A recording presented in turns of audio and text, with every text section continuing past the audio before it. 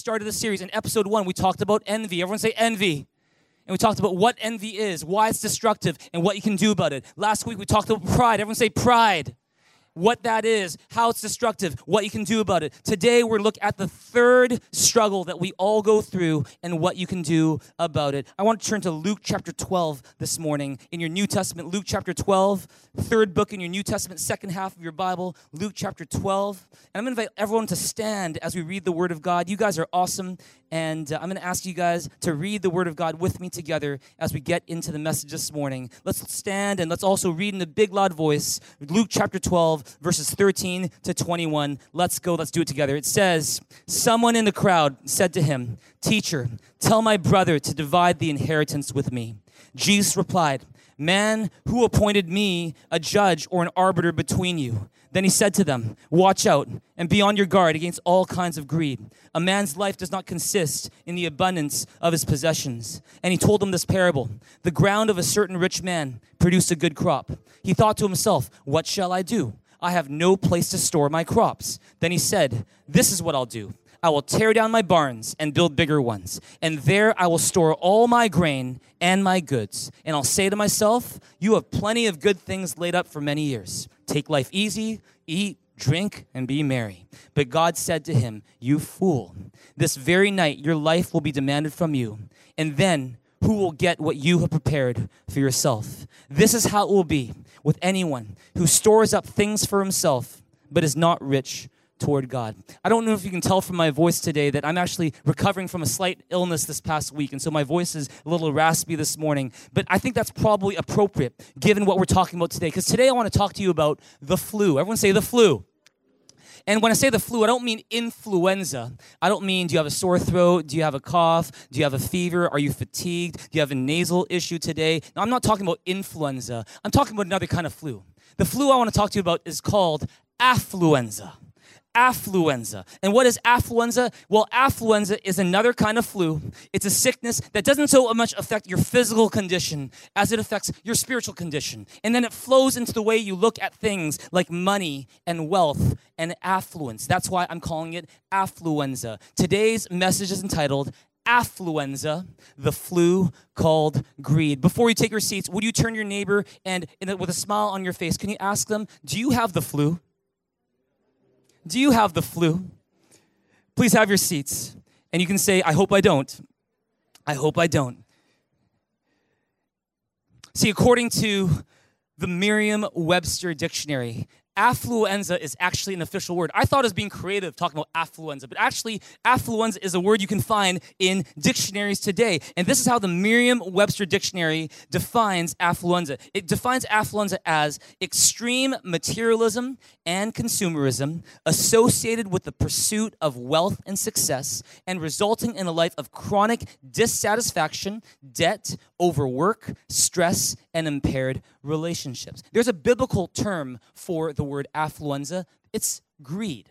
This is the third deadly sin we're talking about in this series called Take Me Hiya. The deadly sin, the struggle called greed. Will you look at verse 15 of Luke chapter 12, what we just read just now? Read verse 15 with me one more time. It says, "Then he said to them, watch out, be on your guard against all kinds of greed." If you have your Bibles in front of you, you can underline those words, all kinds of greed. The fact is this, there are different kinds of greed. We can be greedy for power, we can be greedy for fame, we can be greedy for food, but since we are touching on power, fame, and food at other points in this series, today we're going to focus in on being greedy for money and material possessions. How do you know if you've got affluenza? How do you know if you struggle with greed? Say, there's a pair of shoes that you've been eyeing for the longest time, and you really want to get those shoes. You don't need the shoes, but you'd really like to have those shoes. Or maybe it's a dress. You've got the eye on the dress, and you're like, should I say yes to the dress or no? And you're not really sure. Or maybe there's that car that you're eyeing right now, and you're like, oh man, that would be such a nice car to get, and you're not really sure if you should get it. Maybe there's an expensive restaurant that you wanted to try. Maybe you want to take someone that you love to go to that restaurant. You don't absolutely need these things. You don't absolutely need the dress. You don't absolutely need the car. You don't absolutely need to go to the restaurant. You'll survive without it. So for you to want to go and get those things, let me ask this question. Are you being greedy? Are you? Or, for example, a number of years ago, I was living in Toronto, And a bunch of my friends and I, we decided to go eat at an all-you-can-eat buffet. And I remember as we're lining up, one of the guys in my group, they're like, aren't we being greedy by going to a buffet when there's millions of people starving around the world? And we're like, that's a good question. We never answered the question. We just went to the buffet. And so did he. He went to the buffet as well. Are we being greedy by doing that? Or say you're at the grocery store. You go to Save On Foods, or you go to, Price Smart, and the cashier, as they're checking out your stuff, they say, would you like to make a $2 donation to Children's Hospital today to help children in need? If you say, no, thank you, are you being greedy? Are you? Or say, I've got a friend who right now is really hoping that she can get a new car. She's been driving the same car, which is kind of beat up and broken down right now for the last number of years. It's like a 16-year-old car. And, she uses the car. It takes her from point A to point B. But she's like, it'd be awesome if I could get maybe a car that's a bit newer. Maybe it's got, heated seats. Maybe it's got, a Bluetooth system so I can listen to my music. Let me ask you, is my friend being greedy by wanting a new car? Are you sure? Are you not sure? Well, let me tell you this. See, if you're not really sure how to answer that, let me talk to you today about greed. To understand what greed is, you first have to understand what greed is not. So why don't you write this down really quick. 2 things that greed is not. Number 1, having a lot of money is not necessarily greed. If you have a lot of money, that on its own does not tell you whether you're greedy or not. Just because someone is rich doesn't necessarily mean they're greedy. If being rich equaled being greedy, then you got to ask yourself, why would God allow so many important figures in the Bible to have so much wealth? Abraham, Isaac, Jacob. Why would David become the king of Israel and have all this wealth at his disposal, and God will call him a man after God's own heart and someone who served God's purpose in his generation when he never told him to take away the wealth, never told him to sell it off? He still gave him the wealth and said, you're a man after my heart. Why is that? It's because having a lot of money and being greedy are not necessarily the same thing. I'm going to put it to you today that being greedy is not a question of do you have money. It's a question of does money have you? It's not a question of do you have money. It's a question of does money have you? See, greed is more a condition of the heart than the condition of your bank account. If being greedy was equivalent to you having lots of money and you owning a whole bunch of things, then you know what? God is a hypocrite. Do you know why? It's because God owns it all.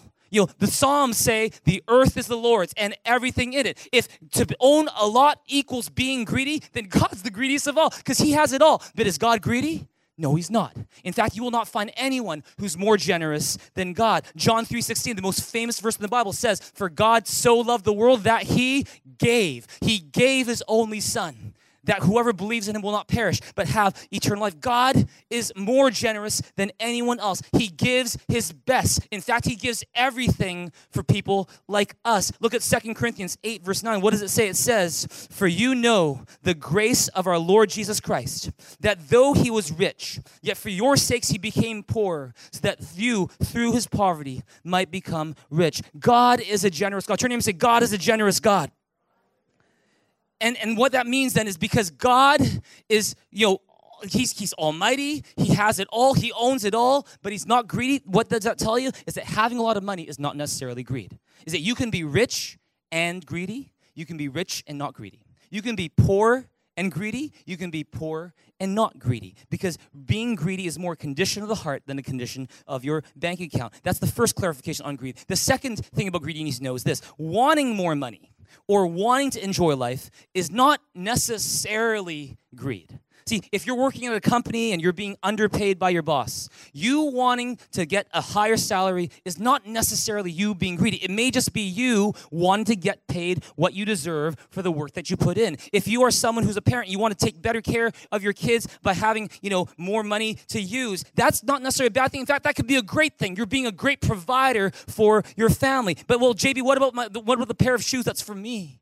Or what about, that dress that's for me? Am I, being, greedy by wanting that? And see, here's the thing. Why don't you write this down? Greed usually has more to do with the general direction of your life and your financial habits than with any one isolated incident. Let me say that again. Greed usually has more to do with the general direction that you are living in and how you, by habit, deal with your finances every day than with any one isolated incident. And so, God, he focuses not just on isolated incidents. He focuses on your whole life. And so for God, it's not so much, should I get the shoes? Should I not get the shoes? Should I get the car? Should I not get the car? God, he looks bigger than that. He doesn't just look at that one isolated purchase transaction and say, oh, that's being greedy or not. But he looks at the whole of your life. What is the direction of your life? Are you living for God's purposes, or are you living for yourself? If you believe it, say amen. And so, for example, you look at Jesus. There's one time when Jesus, he's in the temple in Jerusalem. He's watching people putting in their offerings. He finds this one poor old woman. She's a widow, and she doesn't have very much in her name. But what she does is she gives what she has. She gives 2 small copper coins. And then all these other people who are much, much wealthier than her give much, much more than she does. And they give it, and you know what Jesus says? She says, the widow has given more than everyone else. And why is that? It's because for God, for Jesus, he doesn't just look at those 2 small copper coins. He looks at the whole life of this widow. He looks at the general direction of this widow, the habits of this widow, and he sees that, you know what? She's actually giving all that she has. And so for him, that offering is more precious than someone who's got a whole lot of cash and just maybe dumps a little bit of cash here for the offering, and he's, here, take that. But the rest of his life, the direction is living for himself. God looks not just at the isolated incident, he looks at the direction of your life. If you believe that, say amen. And so, is buying that new pair of shoes you being greedy? It depends. It depends. See, in part, it's a question of, do you need it?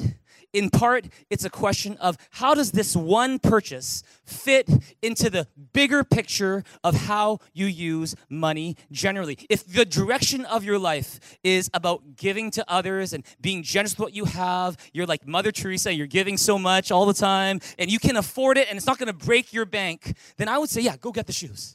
Go get the shoes. But if buying a pair of shoes is symptomatic of a bigger pattern in your life, where you're just always about getting, always about accumulating stuff, and that pair of shoes is actually the 100th pair of shoes that you will own, then I will say, hey, maybe that's being greedy. The fact is this: the whole point of this sermon today is not for you to be able to point at others and go, oh, are you greedy or not? It's about for us to look at ourselves and go, is greed a problem for me? With that in mind, let me give you a couple definitions for greed this morning that I think are going to help you. I want you to write this down. I'm going to go real quick, and so you might even want to take a picture of it, because I'm going to go that fast. Number 1 for greed, a definition for greed. Greed is when I chase money and material possessions at the expense of doing what is right.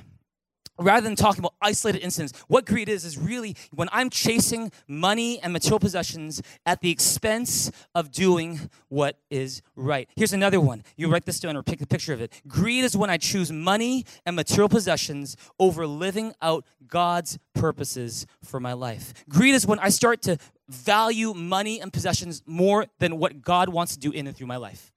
Greed is when I start to value money and possessions over doing the right thing. Now, my question for you is based on all this that we've talked about so far. Are you greedy? Do you struggle with affluenza? Well, let me give you, if you're not really sure, some clues that you might struggle with greed, or some symptoms of the sickness we're calling affluenza. And notice that this has less to do with isolated incidents, more to do with your day-to-day habits. And here we go. For each one of these, if it relates to you, why don't you give yourself a point. Number 1, money is the number 1 way I measure success in life. Is that you? Is that whether it's your own success or it's other people's success, if that guy's got money, he's a success. And that's how you measure yourself. That's how you measure other people. And it's almost like it doesn't matter if that person's a jerk. It doesn't matter what else is going on in the person's life. As long as that person has got money, wow, he's such a big success. You made it, man. You made it, girl. And that's your measure for success. If that's you, give yourself a point. Clue number 2 is I'm a compulsive buyer. I keep spending on things that I want but don't need, whether or not I've got the means to pay for them. It's just like that song. I see it, I like it. I want it. I got it. I want it. I got it. I want it. I got it. You're on, online, you're on eBay or you're on Amazon. You're like, I want it. I got it. I want it. I got it. I want it. And that's basically the way you live your life, is that you are just a compulsive buyer. You're always buying. Clue number 3 is I'm often stressed, worried, and burnt out thinking about money. And you will be, well, maybe that's just me being worried, JB. That's not necessarily greed. You're going to find this worry and greed often go hand in hand. You'll be amazed how much when Jesus is talking about greed, he talks about worry right after. When he talks about worry, he talks about greed right after. They're almost like twin struggles, twin sins. If that's you, give yourself a point. Clue number 4, I can't remember the last time I paid for someone else just because, and with no strings attached. In other words, you can't remember the last time you treated someone to a meal. You can't remember the last time you maybe paid someone's bus ticket for them because maybe they were struggling with the change, they couldn't find it. That's another clue that maybe you struggle with greed, is that you can't remember the last time you were generous with your money. That's clue number 4. Clue number 5, when someone on the street asks me for spare change, I tend to look the other way. Is that you? Is that you? You might be getting really good at it, like very, very cool looking, nonchalant. It doesn't, you don't even notice, but you notice, right? And is that you? If that's you, give yourself a point. Number 6, and this one's just for Christians. If you're here, you're exploring Christianity, and you're just kind of trying to figure out Jesus and all that stuff, let me just talk to the Christians right now. Clue number 6 is I don't tithe. I don't tithe. What is tithing? Tithing is the whole idea of taking the first 10% of what you've received in terms of income and you give it to God. It's the idea that, we want to give God thanks and show that he's first in our lives by first giving to him before we give to anyone else. 10%. Why 10%? Well, that's what a tithe is. Look at Leviticus chapter 27, verse 30. Read it with me in a big loud voice. 1, 2, 3. It says, 10% of everything you harvest is holy and belongs to me, whether it grows in your fields or on your fruit trees. In fact, tithe literally means a tenth. We are to give a tenth of what we receive back to God as a way to say, God, you are first in my life. Look at Deuteronomy 14:23, which says it right there. It says, the purpose of tithing is to teach you always to put God first in your lives. And so it's a spiritual discipline. It's not just about, giving the money to the church, but it's also, it's a form of worship. It's a form of kind of saying, God, I want to put you first in my life, and that's why I tithe. It's a bit of a step of faith. Look at Malachi chapter 3, verse 8. What does it say? It says, will a man rob God? Yet you rob me. But you ask, how do we rob you? In tithes and offerings. Whoa. We'll stop right there. So God says, hey, there's a way that you can steal from me. You know how? Don't tithe. If you don't tithe, the Bible says you're stealing from God. Is that for God, that 10% is not a tip that maybe you can give him or not. That 10% belongs to him. Just like Leviticus 27 is saying, it belongs to God. And so when we don't give to God what we owe to him, then what we're doing is the Bible says we're actually stealing from God. Are you stealing from God by not tithing? Look at verse 10. It says this. It says, bring the whole tithe into the storehouse, that there may be food in my house. Test me in this, says the Lord Almighty, and see if I will not throw open the floodgates of heaven and pour out so much blessing that you will not have room enough for it. See, you all of a sudden got really quiet. I wonder why. Well, the fact is this, is that when we talk about tithing, tithing is not simply a command from God, but it's also an invitation to test God. There is only one place in the Bible where we are encouraged to test God. And you know what it is? It's in the area of tithing.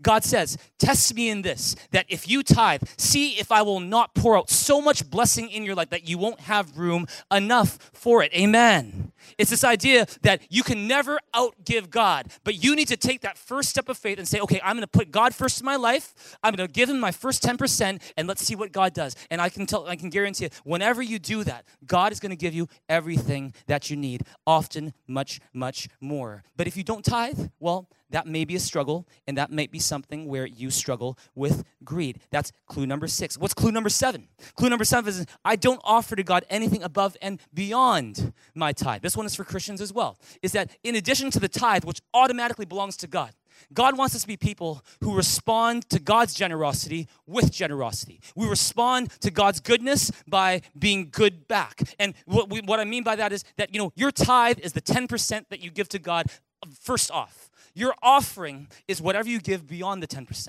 That's the difference between a tithe and an offering. And when God does something good in your life, the appropriate response, other than going, oh, praise God, or telling someone about it, is you want to give an offering. And if you're someone who's, okay, I give my 10%, but the 90% is mine. I give you the 10%, God, but everything else is mine. It's mine. It's my precious. If that's you, then maybe you struggle with greed as well. Is that you? Do you tithe, but you don't give your offerings? Well, if that's you, then you might struggle with greed as well. Clue number 8. What's clue number 8? My number one goal in life is to make money and live a comfortable life. Is that you? Is that you? Your number one goal in life is you want to be comfortable financially, you want to make money, and that's really all there is to life for you. If that's you, then I would put to you today that the Bible may say that you are greedy. Why? It's because making money now is your main goal, and it takes, it's almost like everything else in life takes a back seat. Your relationship with God, your relationship with people, maybe even your health. You kind of just bust your butt to get money, and even though your health is taking a toll on it, and even if it means compromising your integrity, you're like, I just need to make money. If that's you, then give yourself a point. Finally, clue number 9. I'm willing to lie, cheat, or steal if it means I can have more money as long as I don't get caught. Is that you? Is that you? See, greed says, I'll go anywhere and I'll do anything as long as I can make money. I don't care if it's legal as long as I don't get caught. I don't care if what I'm doing is ethical as long as I don't get caught.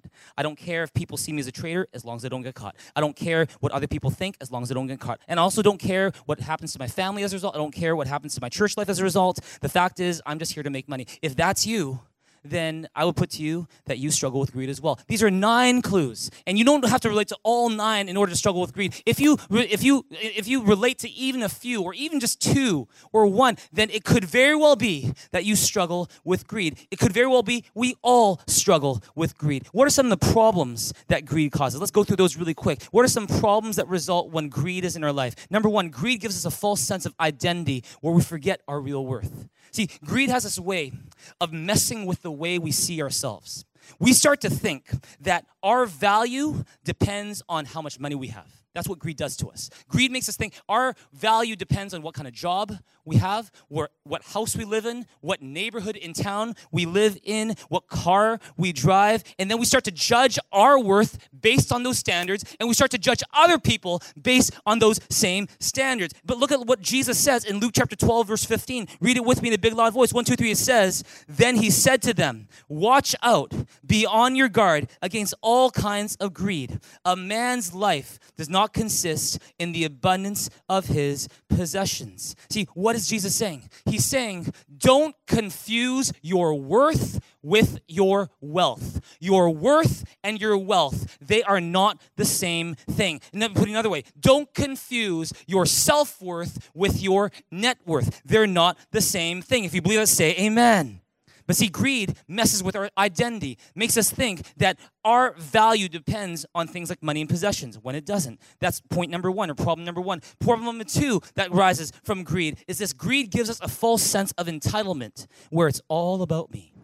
It's all about me. See, greed gives us this false sense of ownership, as if everything we have is ours to keep, it's ours to own, it's ours to use, it's ours to do whatever we care to do with it because it belongs to me. It's mine. And we can even take that mentality into things that we don't even own. We can even take that mentality into our relationships with people and with God, and it's all the same. My boots, my car, my wife, my God. It's like it's all the same my. And see, look at Luke chapter 12, verse 17 to 18. Read it with me in a big loud voice. 1, 2, 3. It says, he thought to himself, what shall I do? I have no place to store my crops. Then he said, this is what I'll do. I will tear down my barns and build bigger ones. And there I will store all my grain and my goods. See what he's saying? He's like, this is what I'll do. He doesn't ask God, okay, God, what do you think I should do? He doesn't say, God, like, you've given me all this blessing. What do you want me to do with it? Instead, he just says, okay, what should I do with all my wealth, my barns, my crops, my goods, my.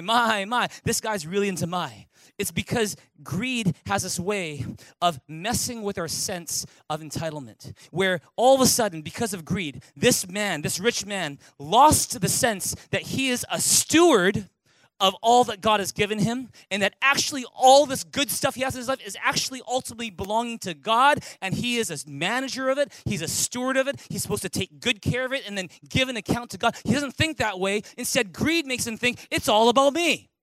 It's about what I own. It's about what I want. It's about what I want to do with my stuff. And see, that's what greed does. We start to go from I'm a trustee, I'm a steward, I'm a manager of all that God has given me, my time, my talents, because it all belongs to God anyways. It will go back to him anyways. So for the time being, for as long as I'm here on this earth, I'm a manager of it. I'm a steward of it. I'm a trustee of it. We go from that kind of mentality to it's all about me. It's mine. All of it is mine. And see, what does that do? It causes problems in our lives. We start to forget why we're here on this earth. Problem number 3, greed causes us to act unjustly. Because of greed, we will sometimes be tempted to do things that really aren't right for the sake of simply getting what we want. We might sacrifice people. We might sacrifice friendships. We might sacrifice relationships. We might sacrifice our integrity. It's almost like anything goes for the sake of getting more. Look at Jeremiah chapter 22, verse 17. Read it with me, a big loud voice. 1, 2, 3, it says, "But you have eyes only for greed and dishonesty. You murder the innocent, oppress the poor, and reign ruthlessly." See, whether it's on an individual basis or a family basis, a company, a nation, I think we can all think of examples where greed tended to cause people to do things that they probably shouldn't have done. Both now in today's time and back in history, so many examples of how greed caused people to act unjustly and do things that weren't just unjust, but that hurt other people big time in the process. That's what greed does. It causes us to act unjustly. Problem number 4, write this down. Greed makes us miserable. Greed makes us miserable. Greed promises so much, but it delivers so little. Would you read Proverbs 15:27? And you guys are doing a great job, but can you read 10 times louder and help me with my voice this morning? 1, 2, 3, it says, "A greedy man brings trouble to his family, but he who hates bribes will live." See, for example, have you ever seen someone with a gambling addiction, which brought trouble to the family? Have you ever heard of that or seen that? We've counseled people through that before, where because of a gambling addiction, because they had this desire to make a quick buck, and they were going gambling all the time, that it caused not just pain for them, but pain for their family, pain for their household, pain for their loved ones, causing so much, not just emotional stress, but of course, financial stress as well. Greedy man brings trouble to his family. Here, look at 1 Timothy chapter 6, 9, and 10. Read it with me in a big loud voice. 1, 2, 3, it says, "People who want to get rich fall into temptation and a trap, and to many foolish and harmful desires that plunge men into ruin and destruction. For the love of money is a root of all kinds of evil. Some people, eager for money, have wandered from the faith and pierced themselves with many griefs." It's not on the screen, but you can write this down. The end result of greed is always grief. The end result of greed is always grief. Grief promises happiness, but it makes us miserable. Oh, if you just get that car, you're going to be so happy. Oh, if you just get that bigger house, you're going to be so happy. It doesn't make you more happy. We think that by getting more, having more money, having more possessions, that somehow that's going to satisfy us, but it very rarely ever works that way. I know couples who have so much money at their disposal, they don't know what to do with it, but they are so unhappy. They're so unhappy in their marriage, they're unhappy with their family, and they just feel like no matter how much money they have, it doesn't really matter. It's because you were made for more than money. You were made for something much, much greater. If you believe that, say amen. There's one author who writes this. He says, the more the greedy get, the more they want. And the more the greedy want, the more discontented they are with what they have. Greed promises so much, but it delivers so little. And so if you can relate to any of these problems today, the fact is this, then what do we do when it comes to greed? What is the cure for affluenza? How do you overcome greed in your life? Let's talk about that today and end with that. So I'm going to give you 3 different ways that you can attack greed in your life, and you can start that by doing this right now. Number 1, decide that you're going to worship God, not money. Decide that you're going to worship God, not money. See, how many of us know that greed is a form of idolatry? Is that when we get greedy, what we're doing is we're not just, wanting stuff for ourselves, but actually what we're doing is we're allowing money to take the place of God in our lives. Look at Colossians 3, 5-6 with me. Read it with me, big loud voice. 1, 2, 3, it says, "Put to death, therefore, whatever belongs to your earthly nature, sexual immorality, impurity, lust, evil desires, and greed, which is idolatry." Do you get that? Greed is idolatry. It's you worshiping a false god called money. And you might not be necessarily physically bowing down to money, going, oh, money, I love you. All I need is you. All I need is you, money. It's you, money. You're not doing that necessarily, but when you're putting money as the number one thing in your life, that is called idolatry. You're putting money in place of God. And look at verse 6. It says, because of these things, the wrath of God is coming. Look at Ephesians 5, verse 5. Read that with me in a big loud voice. It says, for of this you can be sure, no immoral, impure, or greedy person, such a man is an idolater, has any inheritance in the kingdom of Christ and of God. In other words, if you have greed in your heart, if you struggle with greed, the Bible says you can't have much to do, in fact, anything to do with the kingdom of God. It's like this. It's that when we have greed in our heart, what's going on is we're looking for money to satisfy in ways that money simply can't. That we're looking for money to satisfy in ways that only God can satisfy us. Because the fact is, nothing can take the place of God in your life. When you treat money and material possessions as if they're God, what's going to happen? You end up empty. You end up lost. You end up frustrated because money can't fill the God-sized hole in your heart or my heart. If you believe that, say amen. Could it be that the reason why you are so unhappy these days is because you've taken something or someone and you've put them in the place of God in your life, and you're expecting that person to do something for you that only God can do? Maybe that something is money. Maybe that something is material possessions. Maybe that something is someone else in your life, and you put them in the place of God, and you're like, why don't you satisfy me? And you're so frustrated. It's because they were never meant to be God in your life. God was meant to be God in your life. And so instead of just frustrating yourself by worshiping money, instead decide today, I'm not going to worship money. I'm going to worship God. You start by putting God first. Amen. Look at Matthew chapter 6, verse 24 with me right now. What does it say? It says, no one can serve two masters. Either he will hate the one and love the other, or he will be devoted to the one and despise the other. You cannot serve both God and money. Jesus is saying that. You can't serve both God and money. You're either going to worship God or you're going to worship money. You can't worship both at the same time. Which one are you worshiping today? And see, remember I told you the link between worry and greed? Here it is. Keep on looking at the very next verse. Verse 25 of Matthew chapter 6. What does Jesus say? He says, therefore, I tell you, do not worry about your life, what you will eat or drink, or about your body, what you will wear. Is not life more important than food, and the body more important than clothes? Look at the birds of the air. They do not sow or reap or store away in barns, and yet your heavenly Father feeds them. Are you not much more valuable than they? Who of you by worrying can add a single hour to his life? Can you drop down to verse 31? Drop down to verse 31. Do we have that? Okay, read that with me in big loud voice. What does it say? It says, so do not worry, saying, what shall we eat? Or what shall we drink? Or what shall we wear? Verse 32, for the pagans run after all these things, and your heavenly Father knows that you need them. But seek first his kingdom and his righteousness, and all these things will be given to you as well. Just like we say here at Thrive, is when we seek God's kingdom first, he adds what? He adds... I said when we seek God's kingdom first, he adds what? He adds everything we need. Where does that come from? That comes from Matthew chapter 6, verse 33. Jesus' own words. Seek his kingdom first and his righteousness. And all these things that you need, money, clothes, whatever it is that you need, God is going to give it to you if you would just seek God's kingdom first. If you believe that, say amen. Here's a question for you today. What is one way that you need to stop worshiping and serving money and start worshiping and serving God?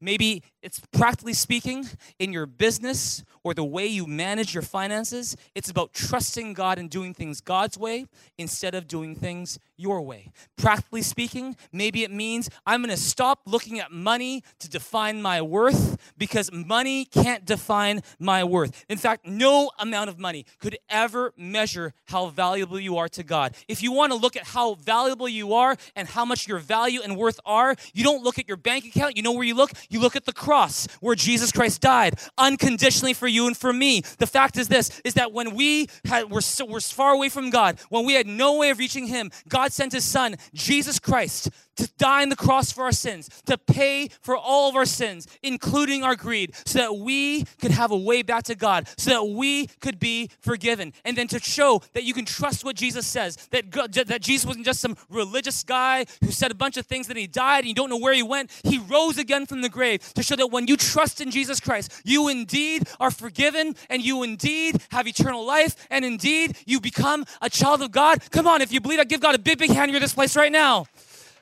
I said give God a big hand in this place right now.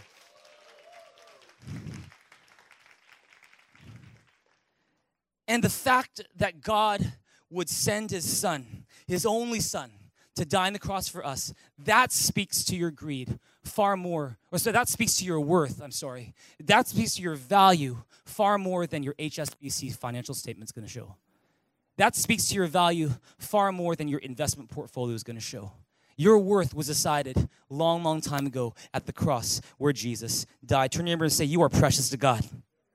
You are precious to God. And so maybe practically speaking, trusting and worshiping and serving God and not money means I'm not going to let money define me anymore. I'm going to let the God who loves me define my worth. If you believe that, say amen.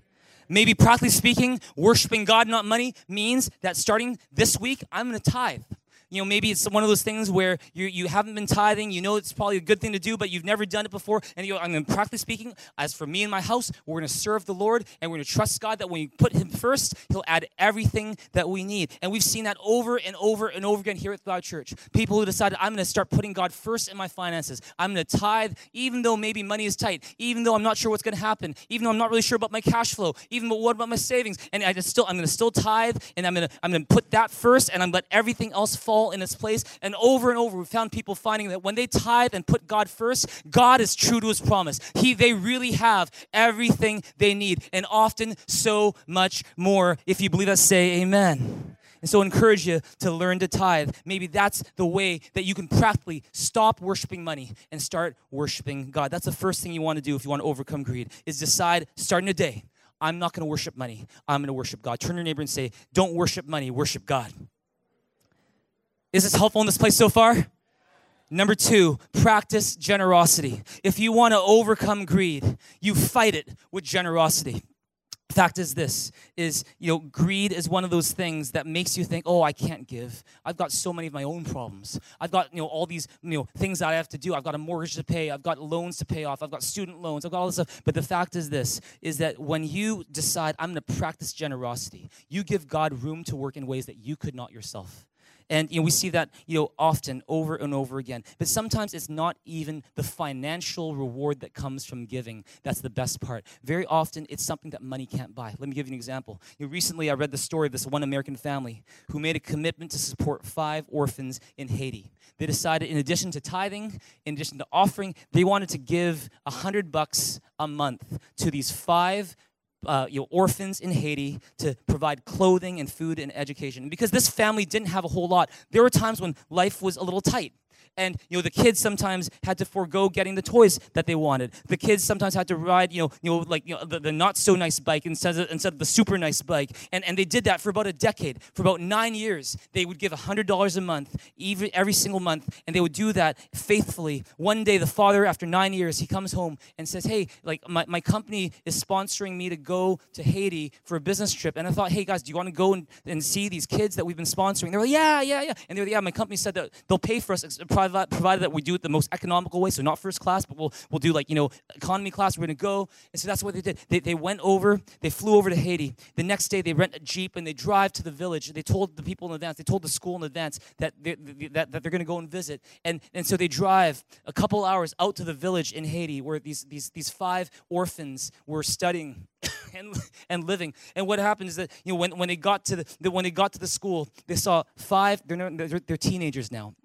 and they don't have a whole lot. You can see that their clothes are a little tattered and worn, but they come up to this family. They actually run up to the Jeep with tears in their eyes. They come up to this family, and they just start to hug them and say, thank you, thank you, thank you. And there's a language barrier. Their English isn't great, but they just keep on hugging and saying, thank you, thank you, thank you. And over the next hour, they're just spending time talking about their lives. At the end of their visit, these Haitian orphans, they give the two kids in the American family, they give them these gifts that they made. These Christmas ornaments that they made from scratch, and the kids were so touched. On the way back, the ride back home to their hotel in Haiti, the dad of this American family, he's like, guys, why are you so quiet in the back? His daughter and his son were just super quiet. Usually they're really loud, but he wasn't like, what's wrong with you guys? Are you guys okay?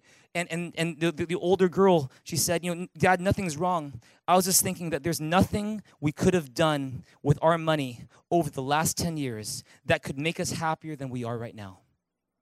Is that the past 10 years that they spent investing $100 a month to provide for these 5 once kids, now teenagers. For them, the joy of that was so much greater than any joy that they could get from getting like another video game or getting another comic book. And they just felt so blessed that they could be part of that. And why do I share that story? It's to show you that when you are generous, on one hand, yes, you can outgive God. God will often outgive us. But the fact is that very often the greatest reward of generosity is not financial, it's what happens in your heart. It's what happens in you. Is that you all of a sudden have a joy because you are making a difference in other people's lives through generosity, and that's something that money cannot buy. If you believe that, say amen. And in the same time, when you give generously to others, what are you doing? You're giving God room to work in your life and through your life. Not just that, when we give generously to others, what are we doing? We are following in the footsteps of our God, who is the most generous of all. We're becoming more like Jesus in our attitude, in our character, in the way we live our lives, because our God is a generous God. And the fact is this, none of us, not a single one of us, would be here today if it weren't for the generosity of others, especially the generosity of our God. If you believe that, come on, give God a big, big hand here, this place right now. You are here because someone was generous. I'm here because someone was generous. And if you can't think of anyone else, the fact is you have a generous God. Turn to me and say, you have a generous God. You have a generous God. And because you have a generous Heavenly Father, when you are generous yourself, when you respond by being generous to others, you show that you're a child of God. You show that you have the same DNA in you, that generosity DNA that lives and breathes inside the heart of God, breathes in your life as well. And you show the world that there is a God who's truly generous. If you believe us, say amen. That's why one of the best antidotes to greed is generosity. Look at 1 Timothy 6:17-19. And I'll just give you a little bit of a spoiler alert. It's talking about rich people, and I'm going to tell you today, regardless of what you think of your own finances, the fact is this: the fact that you're here in Vancouver, you are very rich. You are rich. Turn around and say, you are rich. And so with that in mind, because this verse is for rich people, why don't you, and that includes all of you here, let's read verses 17, 18, 19. Read it with a big loud voice. 1, 2, 3, it says, command those who are rich in this present world not to be arrogant, nor to put their hope in wealth, which is so uncertain, but to put their hope in God, who richly provides us with everything for our enjoyment. Command them to do good, to be rich in good deeds, and to be generous and willing to share. In this way, they will lay up treasure for themselves as a firm foundation for the coming age, so that they may take hold of the life that is truly life. See, it says in verse 18, command them to do good, to be rich in good deeds, and to be generous and willing to share. You know, one of the things that greed will often try to make us forget is that life on earth is just preparation for eternity. That life on earth, the 70, 80, 90, God willing, 100 years that you have on this planet are not the end in itself, but they're actually preparing you for the billions and billions of years that you're going to have in eternity. If I had a rope, and that could illustrate it, and I had a rope that went all the way here and all the way around the block, our lives on earth compared to eternity, our lives would be like the first little bit of that rope. Everything else would be our lives in eternity. And see, what is Paul saying to Timothy in verse 19? He says that when you're generous and you're willing to share, what do you do? In verse 19 it says, in this way, you will lay up treasure for yourselves as a firm foundation for the coming age, so that they may take hold of the life that is truly life. Could it be that the reason why you're so frustrated these days and you're so unhappy these days is because you're not practicing generosity the way that God made you to practice generosity? Maybe it's time to find a fresh way to be generous so you can experience the joy of giving today and you can store up treasure in heaven for eternity. And so with that in mind, can I give you some homework today, church? Can I give you some homework? This is for this coming week. And this is the homework, all right? Turn to your neighbor and say, you've got homework. You've got homework. And this is the homework I want to give you. It's to practice generosity. I want you to encourage you to practice generosity in at least a couple ways. Is that this coming week, I want to encourage you and challenge you to see if you can try to pay for someone just because. Pay for someone just because. It doesn't have to be super expensive. Maybe it's a coffee. Maybe it's a bus ticket. But just because Jesus was generous with us, be generous to someone else with no strings attached. Would you do that this coming week? Try that this week. Maybe when you're in the coffee shop. Maybe, when you're at a meal, you just pay for the person that you were talking to, or pay for someone that you originally were going to take them out for lunch, and you were going to maybe go Dutch, and you're going to split it, but you say, let me pay for you. It's about practicing generosity. Here's another one, another homework. If you see someone on the street who obviously is in need, and you have some spare change with you, give them that change. If you're not comfortable giving change, then something I do is you give food. You maybe have some snacks with you in the car that you keep, or maybe go and grab maybe a Nutri-Grain bar, and you can go and you give that to them. What is that? That's you practicing generosity. Here's another one. When God does something great in your life, it could be this week, it could be next week, it could be sometime down the road. If you get that promotion, if a big open door opens for you and you're so thankful, instead or in addition to just saying, God, thank you, then I want to encourage you to respond with generosity. You want to give that offering. Don't just give your tithe, but give your offering as well. By doing so, you are putting your money where your mouth is and saying, God, I am truly thankful. That is practicing generosity. If you believe that, say amen. Is that okay homework for you? Not too difficult? Doable? Yeah? You're nodding? Good. It's doable? Okay. Well, let's do our homework this coming week. Praise God. Finally, number 3, as we end off, here's 1/3 way of overcoming greed, and that is this: practice contentment. Practice contentment. See, greed is us wanting more and more and more while failing to appreciate what we already have. That's what greed is. It's like, this is not enough, this is not enough, this is not enough. I mean, John D. Rockefeller, he was at one time the richest man in the world. He was like the equivalent of Bill Gates or, Jeff Bezos of his time. And they asked him, so how much money is enough money? They once asked him, he said, just a little bit more. Just a little bit more. He just wanted more and more and more. Greed has this way of wanting us to have more and more and more, and then it never really satisfies. But the fact is this: contentment is the opposite. Contentment is where you are happy with what you have. You're thankful for what you have. And you don't feel you have to need to grasp for anything more because you've learned to just be content with what you have. Here's a question for you today. What is one area where you need to learn contentment? What is one area of your life where you need to practice contentment? How do you practice contentment? Let me end with this. There's a couple things that I do that help me with contentment, because sometimes I get frustrated with life. Sometimes I look at my life and I'm like, oh man, why is it this way? And sometimes I need to practice contentment. And these are a couple things that I do. First is this: choose an attitude of gratitude. We talked about this on episode 1 of our Take Me Higher series. And we talked about focus on the good in your life, not the poo in your life. You guys remember that? Yeah? Focus on the good, not the poo. And if you missed that, you got to go and check that message out, because I believe it's going to help you so much if you're someone who struggles with gratitude in your life. Choose an attitude of gratitude, but don't end there. Number 2, realize that your life on earth is preparation for eternity. Just like we talked about. The hardships that you're going through right now, the trials you're going through right now, the struggles you're going through right now. God is not allowing those in your life just to be cruel to you. It's not because God is not there, doesn't care. It's because God is using even the tough stuff in your life to train you into the person that God made you to be. God is using the tough stuff in your life to actually prepare you for eternity. Not because eternity is going to be tough if you believe in Jesus. No, it's going to be amazing. But it's so that you can store up treasure in heaven with the way you respond to your difficulties today. And so if you've got longings and desires that you're not sure are going to be fulfilled in this lifetime, you can say, God, thank you that heaven is waiting for me.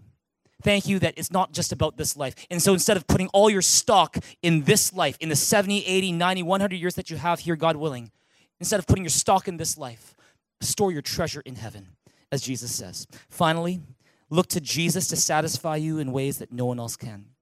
Or sometimes when I'm feeling unhappy about life, when I'm feeling discontent, one thing that I'll just do, because I sometimes don't even know what else to do, is I'll just get down on my knees and I'll just pour out my heart to God. I'll say, God, this is what I'm struggling with. God, this is my issue. God, would you help me today? Somehow believing that the satisfaction I'm looking for from that thing or that person or whatever that situation is, that actually what I'm really looking for is Jesus.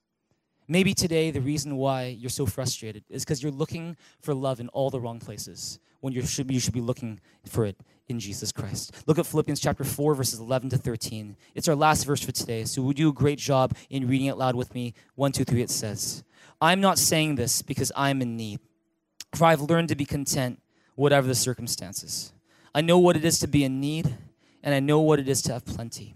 I have learned the secret of being content in any and every situation, whether well-fed or hungry, whether living in plenty or in want. I can do everything through him who gives me strength. Paul's talking about how he's been in different situations in the past. He's had times when he, financially had everything he needed. He's been in times when financially he felt like he was missing some stuff. But through it all, he's learned the secret of being content.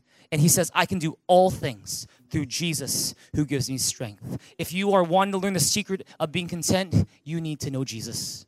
You need to know Jesus. It comes with a relationship with him and drawing close to him, not just by name, not just intellectually having a relationship with him that way, nominally, abstract-wise, but a real relationship with Jesus Christ. And so with that in mind, I'm going to ask everyone to stand to your feet. If you learned something